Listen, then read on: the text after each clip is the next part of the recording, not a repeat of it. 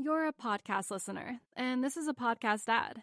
Reach great listeners like yourself with podcast advertising from Libsyn Ads. Choose from hundreds of top podcasts offering host endorsements, or run a reproduced ad like this one across thousands of shows to reach your target audience with Libsyn Ads. Go to libsynads.com now. That's LIBSYN ads.com.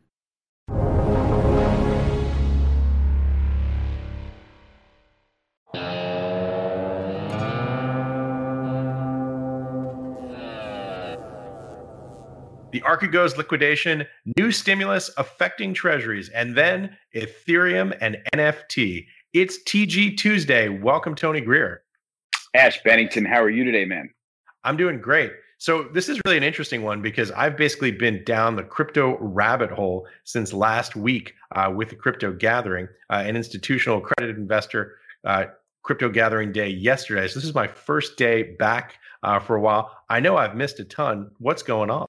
Oh man, are you kidding me? I love it. I love that I get to update you for change, Ash. You know what I mean? I mean, this is like walking into the 40 minutes into Pulp Fiction and saying, "What's going on here?" Right?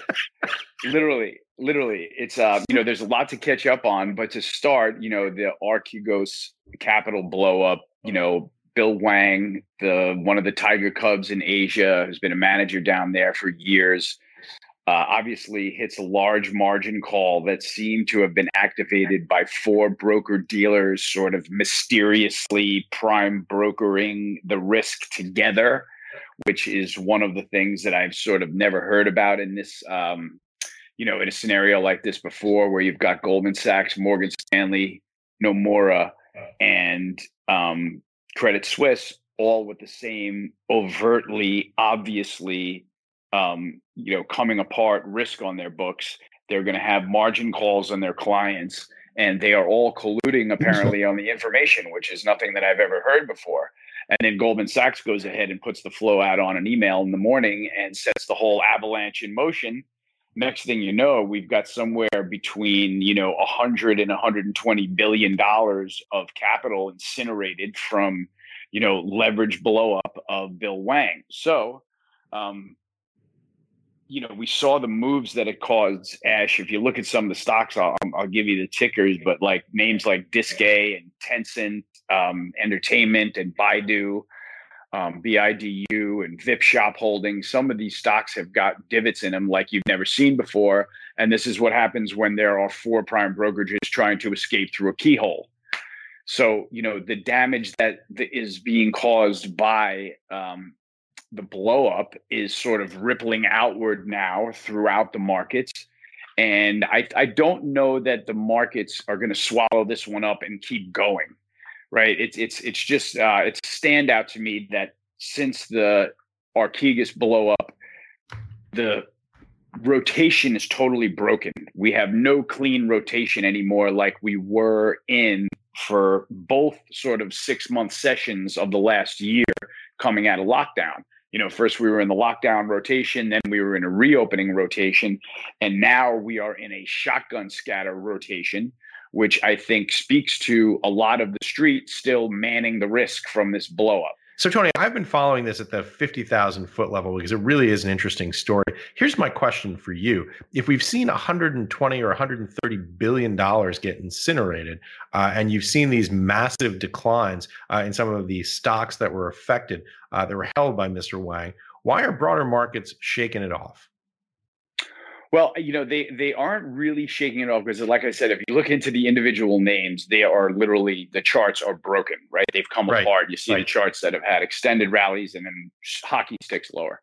So within those sectors now, you're having, the ETFs all adjust to the action, and you're having ripple effects caused by, what's happening to the peer groups. So the market's trying to figure this out. In the meantime, we've got other macro gyrations that are taking place right over this blow up, Ash, which is significant. Yeah. So, but why do we see, for example, the broader index is basically flat, VIX still under 20 as we record this? It doesn't seem like there's this sort of broader sense of contagion or even a wall of worry that needs to be climbed. It's fascinating. No, you're absolutely right. I think a lot of that is the macro gyrations that are taking place that are sort of washing over the blow up at the time. But when you start to see different type, when you see a different landmine in a different sector every day, and then we wind up having a huge levered blow up when the market is at the highs, to me, that's just a signal that there's something underneath the hood that's not working properly. Right. We've seen these, we've seen some of these massive dollar moves. Right. And this is something that is sort of discussed. I won't say it's not discussed enough, but, the dollar index now up through the 200-day moving average is significant, being driven by dollar yen at 110 all of a sudden. Right. That is the sound of sort of liquidation to me. This move is a really one line move, and it feels like a lot of risk is getting out of the way. So maybe we've got a lot of dollar short covering against dollar yen right now, but whatever it is, the dollar strength continues, right?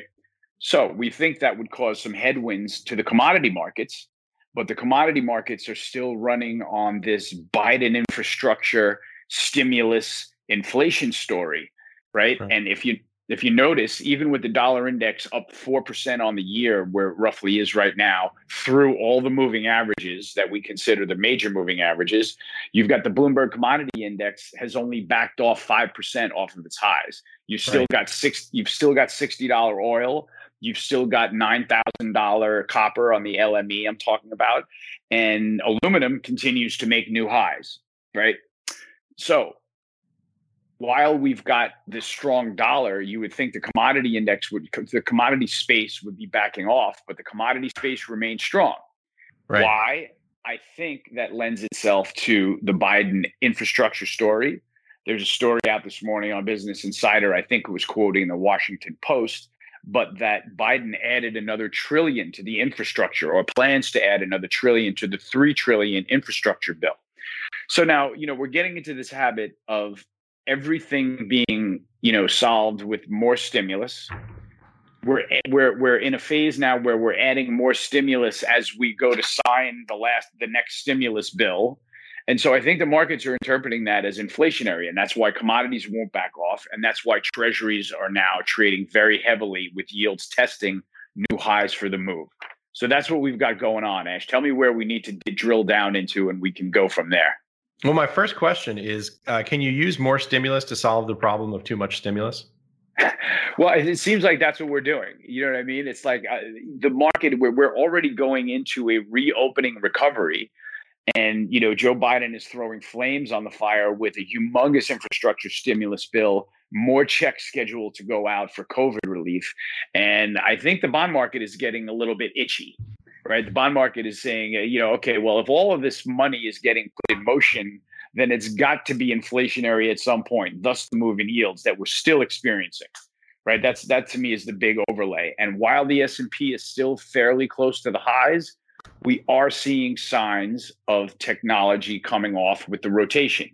We are seeing sectors like cannabis come well off the highs with this rotation. So there's some speculative money that's getting washed out of the market for sure, right? We've got Cathie Wood's ARK Invest, which, just took a back seat to the Archegos blow up, but that's been under the microscope and something that people are watching because she's got a lot of technology on and she's suffering some pretty big drawdowns as her ETF pulls back from the highs, her innovation ETF. So, it just feels to me like we've got these bubbly risks underneath the market that haven't given way to the rise in interest rates yet.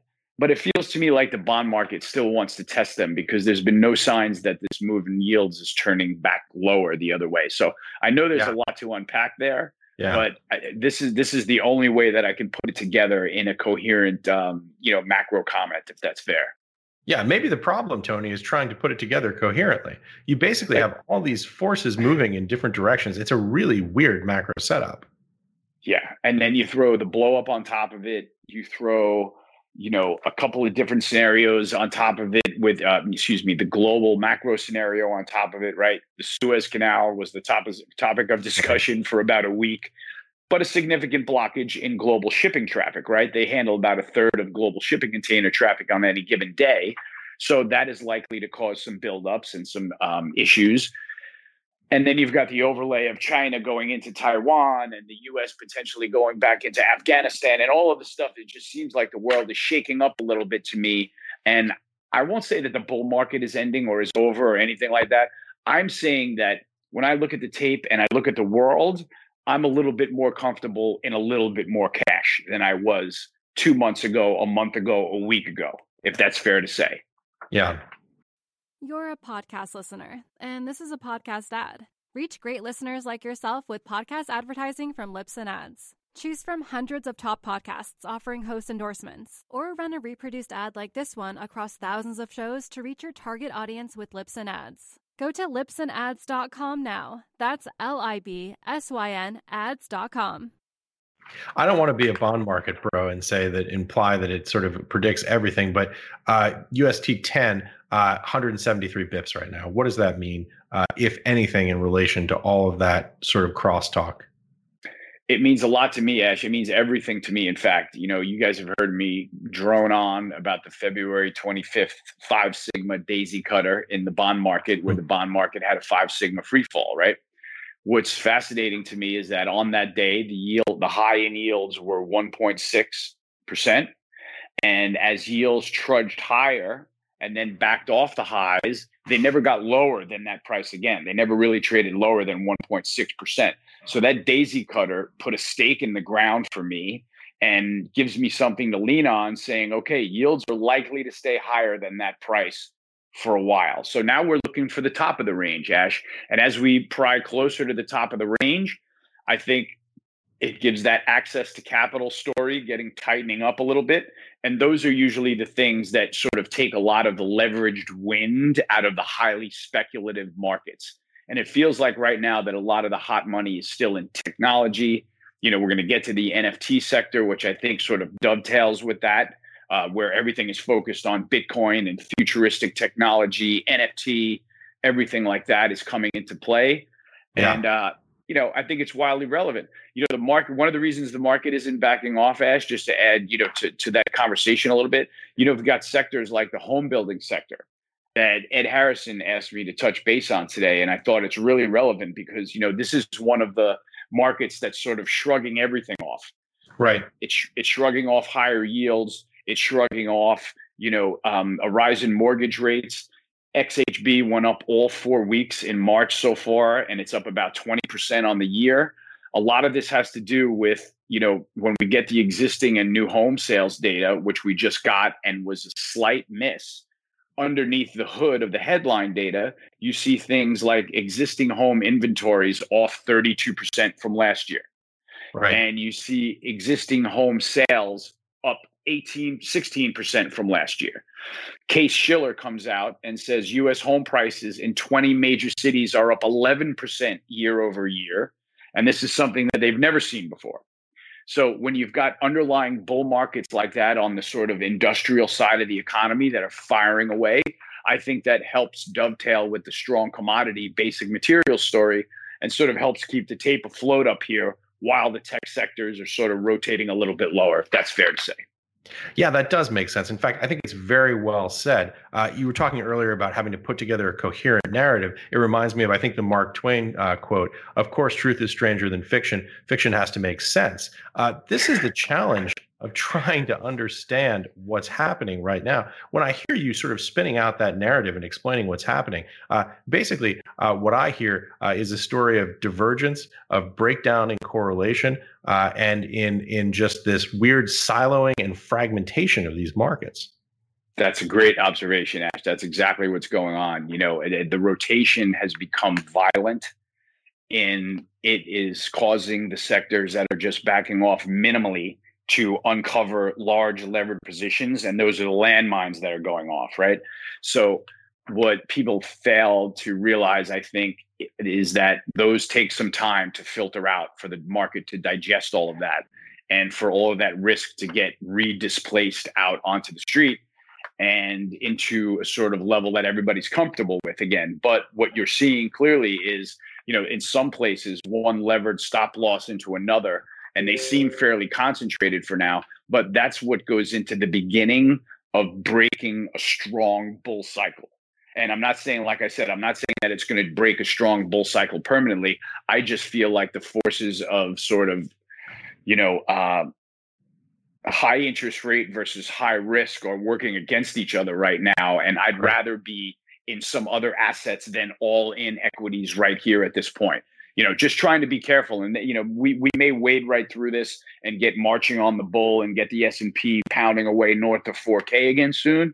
But it's still one of those times that I'm more comfortable with a little bit more cash in the portfolio, a little bit more money in gold, a little bit less, loaded to the gills in energy and materials positions, less loaded to the gills in cannabis. In fact, I tapped out of a trading cannabis position today because of the scary chart pattern in MSOS. I remain a secular bull, but if something's going to pull back 10 or 15%, I really don't want to wear that right now. Right.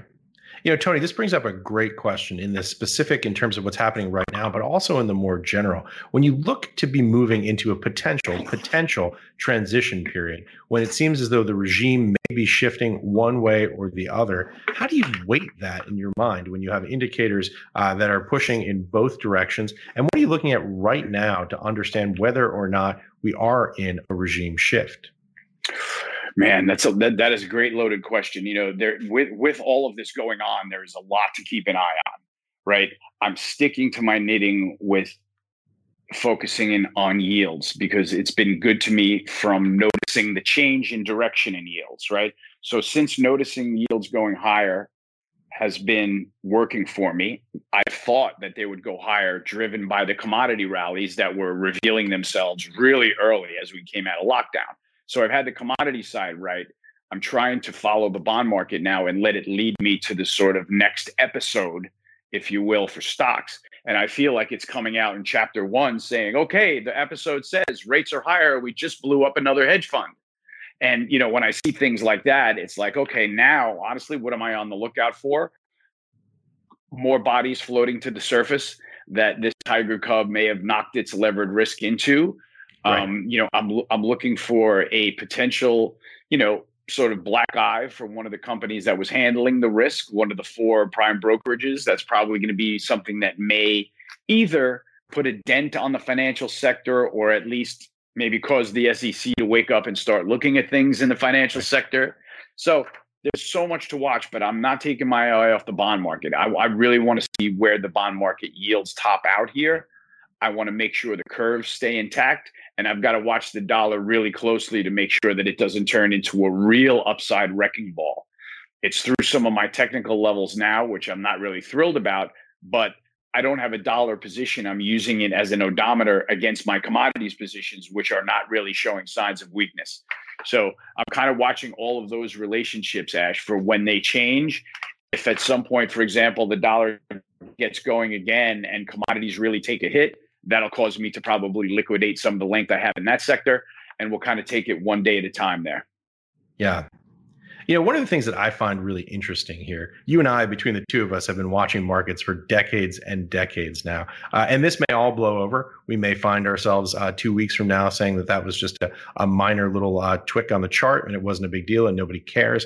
But one of the interesting things for me is when you look back at the history of crises, things that have happened, you look at 2008, 2009, markets always shrug off. There's a little bit of a blip, right?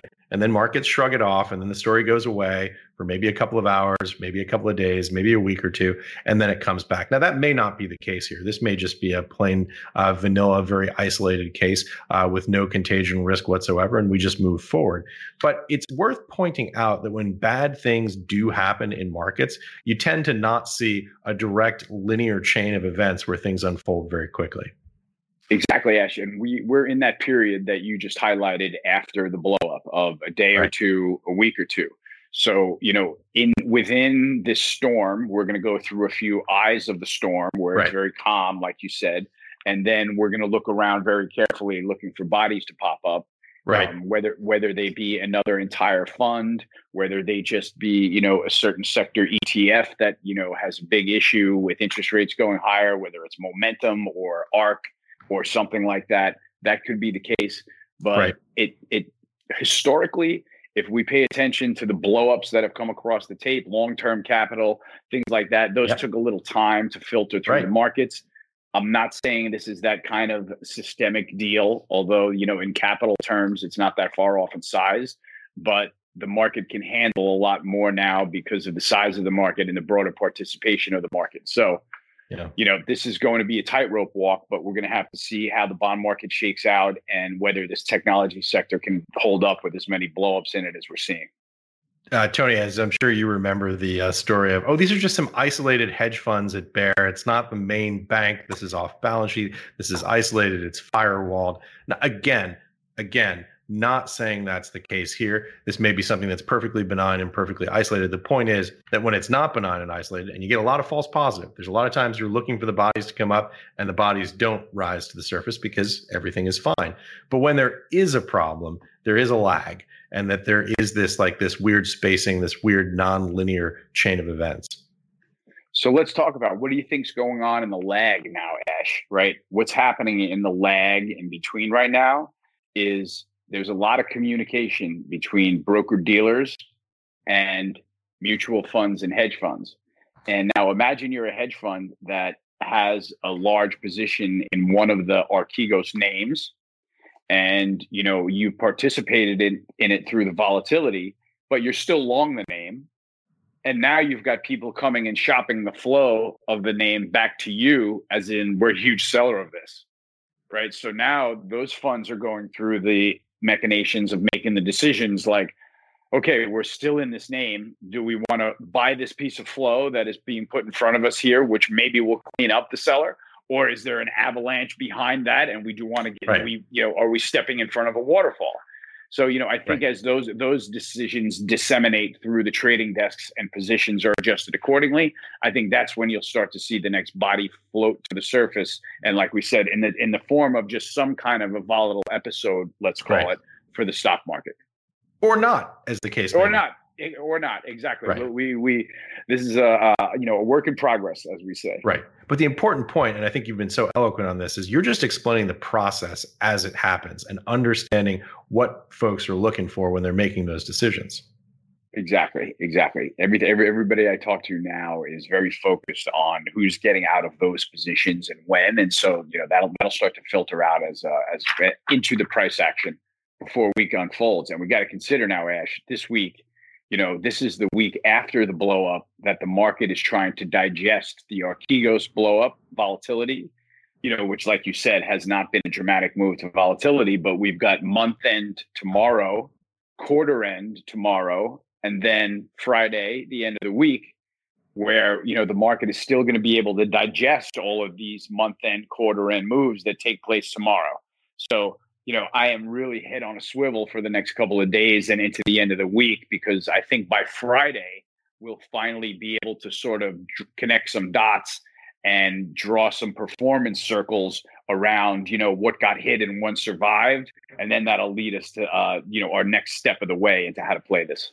And then we'll know digestion or indigestion. Yeah, that's for sure. That's for sure, man. By the way, and for people who aren't fixating on this, the other thing that people are fixating on right now, of course, is NFTs, non-fungible tokens. Tony, I've got to show you this. Take a look at this image.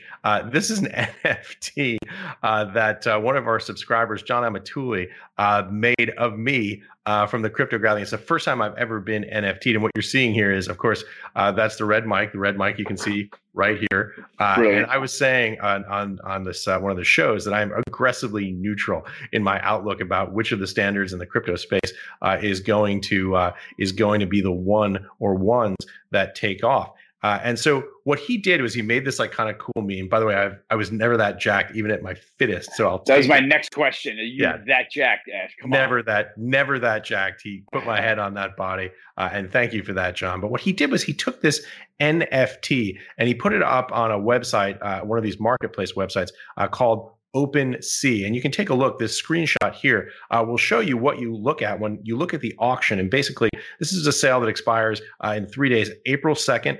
At 2 p.m. Eastern time. You can see the top bid on my token right now is about $31 in dollars, spot 0.17 in ETH. And you can see the offers underneath that are the bids that have already been placed. And it's fun. It's a really fun thing to walk through. And so right now, and this is kind of an interesting thing. One of the things that I've thought a lot about and I've debated about myself is whether or not I can own these assets if I'm covering them, right? Like the traditional thing was you're a reporter at CNBC, you don't own any stocks. Maybe you own an S&P 500 index fund or something, but you never own individual names. And the reality is it's basically impossible to cover this space if you don't own some, even a de minimis position in these things. Because one of the things that I think is like this classic thing that we human beings do is we try and make up metaphors for things where we extend things that we understand to things that we don't. The reality is these aren't stocks. These are functional things, functional tokens that have utility. And in order to experience this ecosystem and to really experience the way this works, you have to actually own the underlying coins. You have to own the tokens. Otherwise, you can't participate. You can't even play around with them. And that's really what this is about. So I'd owned a small position, a minuscule position in GBTC, mostly so people didn't make fun of me for not owning Bitcoin, for not having any exposure to Bitcoin where I covered the space. But I bought over the weekend like $100 of Bitcoin and $100 of Ethereum, just so I could actually go out there and do some of these things, interact on the chain with real tokens. And one of the things How's it feel? Really, fantastic, fascinating, and I've got so many insights that I wanted to talk to you about it because it's been such an incredible learning experience for me. So first of all, one of the things that I learned is, so I signed up with one of the major brokerage accounts. I won't say the name, but you basically get the picture. And I ACH'd in a couple of $100. I bought the coins, and now I go, great, I want to transfer them out. Oh no, that's not the way it works. So what winds up happening, I buy $100 of Ethereum, $100 worth of Bitcoin, minus the fees. And I try and transfer the coins out. Yesterday, I bought them over the weekend. I only had about like $22 in my account. Now, $22 is underneath, it's in the actual Ethereum wallet. So you set up a wallet, something called a wallet for Ethereum. MetaMask is the big one. I set up a MetaMask wallet. And in order to do that, what you do is you have to transfer over actual live Ethereum. I can't get access to it. I'm still waiting for the funds to clear.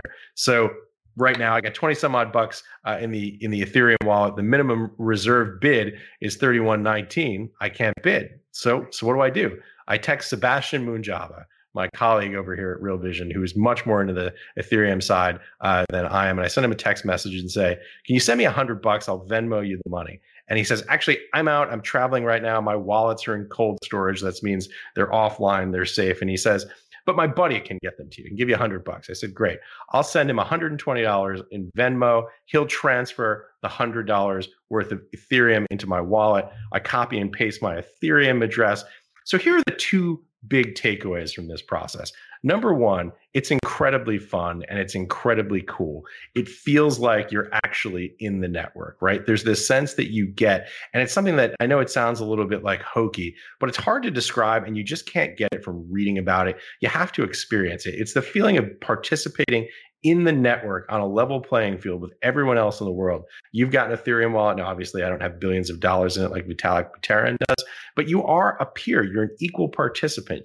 When you go into a bank and you go to transfer, a Fed wire, for example, you get that feeling where they're looking you over, trying to. There's none of that. It's that you are really a peer on this network. So it's a really cool, really fun feeling. And the second thing that you realize is that, listen, this is very, very early in the space. I'm copying over my wallet address. And if I goof it, if I fat finger it, if I mess up one character, that $120 is just gone forever, never to be seen again by me, never to be retrieved. And you realize it's $120. I'd be pretty ticked off if I lost it. But if you're buying a car, if you're putting some significant money value at risk in one of these transactions, it's an edgy experience to do it. So the feeling is, and I'm going to show real quick a screenshot here, which actually shows this transaction ID. This is we've got some of the material masked out here to protect the privacy. I would have put my information up there, but mostly to protect the privacy of the guy who was nice enough to send me this $100 worth of Ethereum. So that's the actual transaction that you can see that's live on the blockchain right now. And if it were 20 grand, man, I would be shaking and sweating. This is a thing that really feels like, boy, it's an edgy experience when you jump in for it. But anyway, Tony, I would encourage you to jump on and get one of these Ethereum wallets, buy a tiny amount of it, and just start playing around with it. You really don't have a sense of what this space is about until you physically do it. Now, I know I could say I just did this 24 hours ago and, welcome to the party, pal. But it really is a different kind of sensation, a different kind of experience. It's a tactile thing. Once you're in there, when you feel it, it's like the difference between listening to something on your iPhone and being at a concert surrounded by 40,000 people who are screaming and the bass is so loud that it's thumping against your chest. You're a podcast listener, and this is a podcast ad. Reach great listeners like yourself with podcast advertising from Libsyn Ads. Choose from hundreds of top podcasts offering host endorsements, or run a reproduced ad like this one across thousands of shows to reach your target audience with Libsyn Ads. Go to libsynads.com now. That's LIBSYN ads.com. It sounds like you hear the peaceful sound of having no central banker attached to the currency, right? I think it's going to be a long way before we get there. Yeah, but I like the idea. I'm going to have to buy some Ethereum because I want to buy that NFT of you with the jack muscles and the T-shirt and the microphone. So I'm going to have to figure out how to get into Ethereum that way. I do kind of agree that there's you feel like you've upgraded or stepped into the future a little bit when you buy Bitcoin and things like that, and you see a trade and you feel your liquidity for the first time and you understand how to click the transactions. And you're like, okay, I got this now, right? Where 2 days ago, I was in a completely dark closet, about cryptocurrency. And then you step into the light and you're like, wow, I can see how it can work. Makes sense. It's cool. So I'm all for it. I want to participate in the auction for your NFT for sure. And, it's just going to be more and more base cases that the thing that I like about the NFT is that it's, the logical base cases keep, overturning themselves. I think we talked about it last time. Since we spoke about it last time, I think Mark Cuban announced that he's going to try to NFT the Mavs tickets.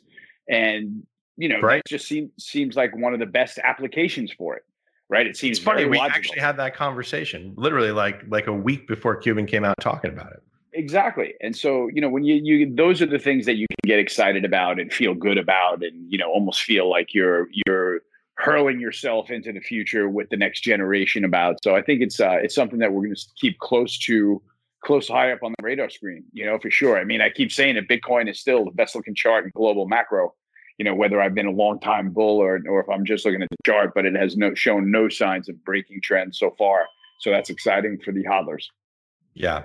Here's my biggest takeaway. Apart from the charts, I've owned a couple bucks of GBTC, the closed-ended fund, the Barry Silbert fund by Digital Currency Group for some time now. It's a totally different sensation when you actually control your own keys. It's just a totally different feeling. Yeah, and it's going to be even better when you have a collection of NFTs that you can do whatever you want with, just like your collection of concert posters or pictures of you and your friends or whatever it is, right? It's just a collectible thing that'll sorts its own value out to everybody, and that will that makes a market essentially. Yeah. So that's the important part. It's a fun time to be alive. Oh yeah, that's for sure. Fun time to be trading global markets. Especially when I get out of this apartment. My final vaccine number 2 weeks from today.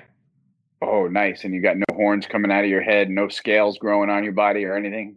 Nothing yet. I felt. Which vaccine did you get? Pfizer. Very cool. Pfizer. Well, good for you. I wish you luck with that. I hope that it is a fulfilling experience and that you don't get any COVID whatsoever. Yeah. So you and me are going to get some steaks pretty soon. Say when. If I can get one without a vaccine, I'll get one. Maybe we'll have to do it here at my house. I'll cook.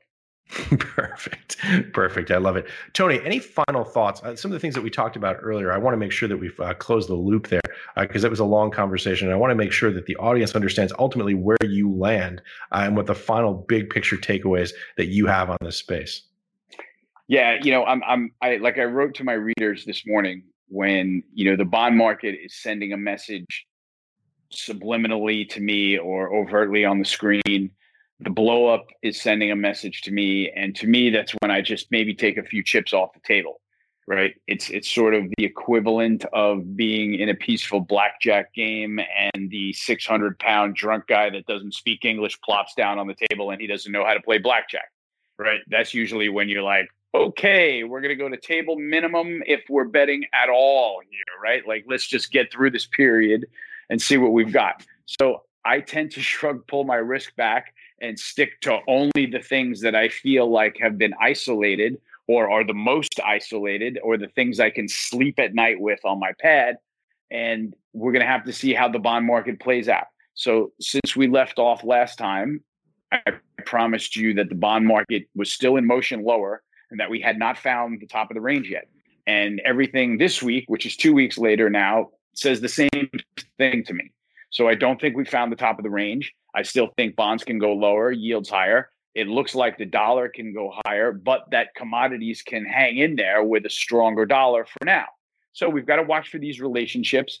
And I think the number one thing for the next couple of days is looking for those, hockey sticks in individual stocks where all of a sudden you can tell that there is fallout de-risking from the Archegos blowup. Right. It's elementary, but it's still things that we've got to be on the lookout so that we can then plan our next move, because this rotation right now that's going on the tape makes no sense to me at all. It doesn't speak to me. And it's not something that I'm comfortable long the whole ball of wax index on right now. Yeah. Tony, well said and well summarized. Great job, Ash. Good luck with the NFT. I got to go and find that website so I can bid for you. OpenSea.io. Is that what it is? OpenSea.io? Yeah. I'm in there. I'm going to win that auction for your NFT. That I promise you. Tony Greer, thanks for joining us. Thanks for watching, everyone. Thanks, Ash.